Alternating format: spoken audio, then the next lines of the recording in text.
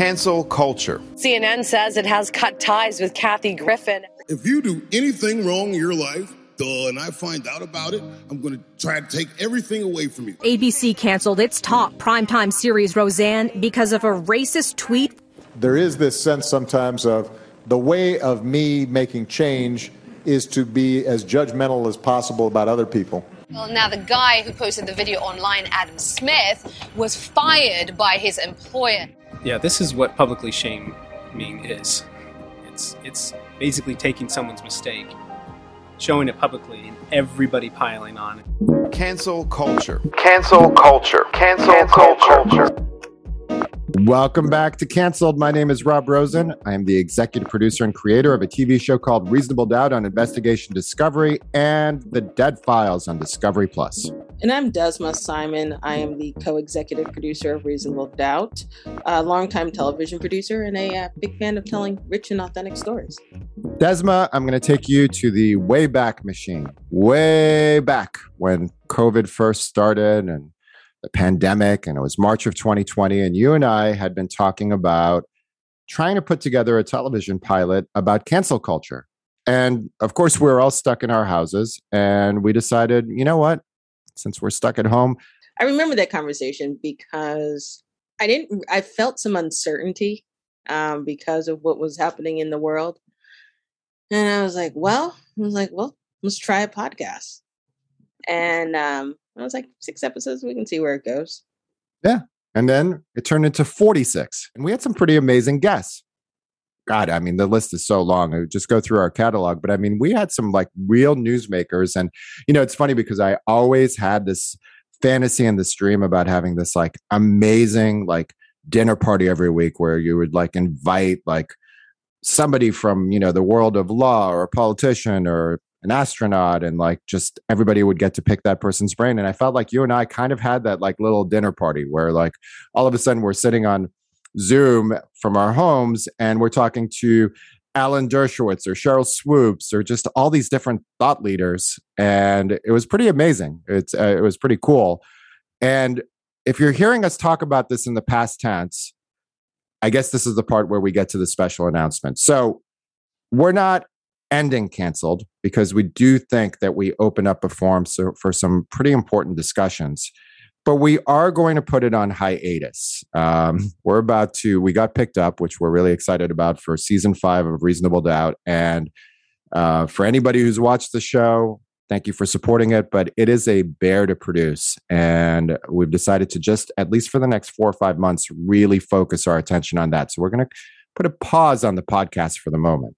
Yeah, and it does not mean that we're going silent completely. You know, we're still going to be engaging on our social media platforms. And, you know, people still are going to be able to hit us up if you have questions or if you have a comment or you just want to just share your opinion about an episode. I mean, go ahead. I mean, we're still going to be reading those and answering these. It's a little bittersweet, but it's definitely for the best. Yeah, I'm always torn about it because I really love these discussions and I think they're so important. And I do think that the tide has turned a little bit just in the almost 2 years that we've done this and these 46 episodes.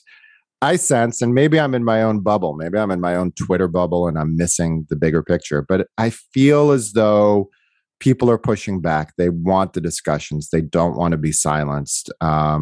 I really think like the bottom of all this in cancel culture to me was the summer of 2020. The Floyd protests and riots, COVID.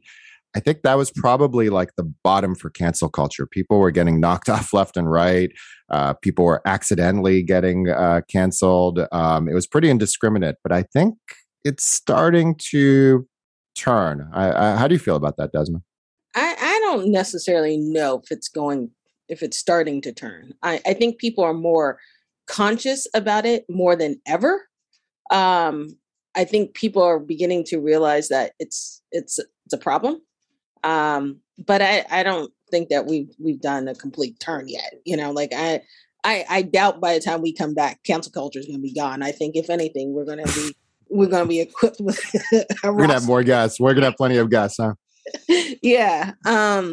But I guess I'm saying more. I think people are more willing to talk about it, and it's less acceptable to allow people to say, "Hey, if you don't agree with my woke point of view, then you really need to be silenced." And I think as a country, people are pushing back against that and saying, "Hey, at least we want the discussion." Yeah, I think more people can be more vocal about wanting the discussion, but I think as vocal as people are in cancel culture and canceling somebody, I think that number outweighs the people who actually speak up and say we want the discussion. Maybe you and me, I don't want to speak for you, but I feel like maybe I felt a little bit more courage as we went on, that it's okay to talk. Like, the sky's not going to fall. And I think when we started it, there was just a little nervousness, like, God, are we gonna get canceled just for having these people on and giving an open forum for these discussions? But at least, I don't know, maybe we just lucked out. I never got any pushback. I never professionally had anybody say anything to me. The only feedback I got was positive. First off, Rob, I want to tell you that there is no one else I could host this show with but you. Thank you. You know, I may not agree with every damn thing you say, but I respect what you say, you know, and I appreciate the dialogue. And I think you and I are that example of having the conversation, you know. Right. Was there some nervousness doing a controversial show? Yes. I mean, for God's sakes, we do true crime. Okay. And we get into the lives of people who've been convicted of murder, right? And there's all types of stories that, you know, are aligned with these crimes. But we just always look for the truth, you know? Mm-hmm. And I think the rewarding part about it is that the listeners who have followed these stories or knew that these things were happening within, you know, the tattoo community or the knitting community or whatever community it is, and they never heard the other side. And then they reach out and they say, hey, you know what? Thank you for actually having that conversation. Like, I only knew one side of it. I didn't know all of it. Man, that's super rewarding. Look, in the meantime, until we come back, I'll tell you, there's one podcast I started listening to that I do want to recommend. And that's Honestly with Bari Weiss. We've had a lot of the same guests on. It's very good. She's actually someone who is left of center, used to work for the New York Times, but she's willing to have the hard conversations and tackle the topics that are uncomfortable. And I kind of got hooked a little bit listening to that podcast. So if you're looking for some of the same themes that we touched on while we're gone over the next few months, I do recommend that podcast. And you know, the only other thing I would recommend is have the discussions, have the dialogue. I can't tell you, it just seems like this part gets worse and worse. It seems like people just stay within their own echo chambers. They've gotten themselves into these tribes, and they demonize the other side. And I'm telling you, if you know, for these shows, we travel to all parts of the country and we meet all types of people. And, you know, you kind of, when you're one-on-one with people, you realize everybody kind of wants the same thing. So you could be in the heart of red state, West Virginia, and you're in somebody's home, and they're good people for the most part. And you could be in, you know, the inner city of Detroit. And it's just, we have way more in common than we don't.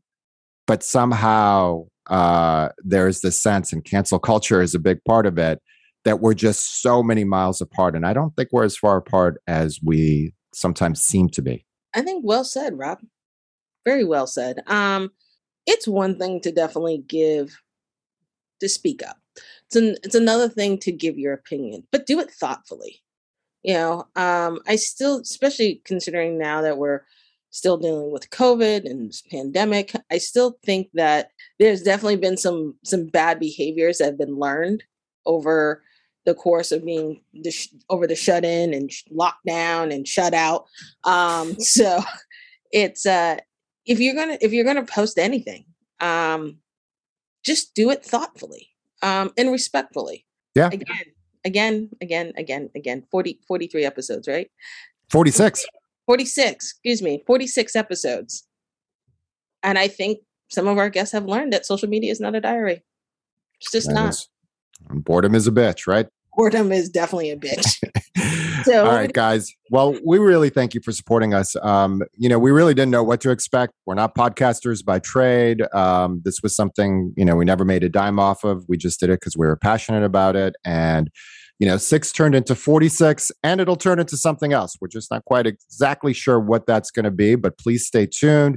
Please keep following the page. We'll have more announcements in the spring. In the meantime, my name's Rob Rosen, executive producer and creator of Reasonable Doubt on Investigation Discovery and The Dead Files on Discovery Plus. And I'm Desma Simon. I'm the co-executive producer of Reasonable Doubt, longtime television producer, and a big fan of telling rich and authentic stories. Cannot thank you guys enough.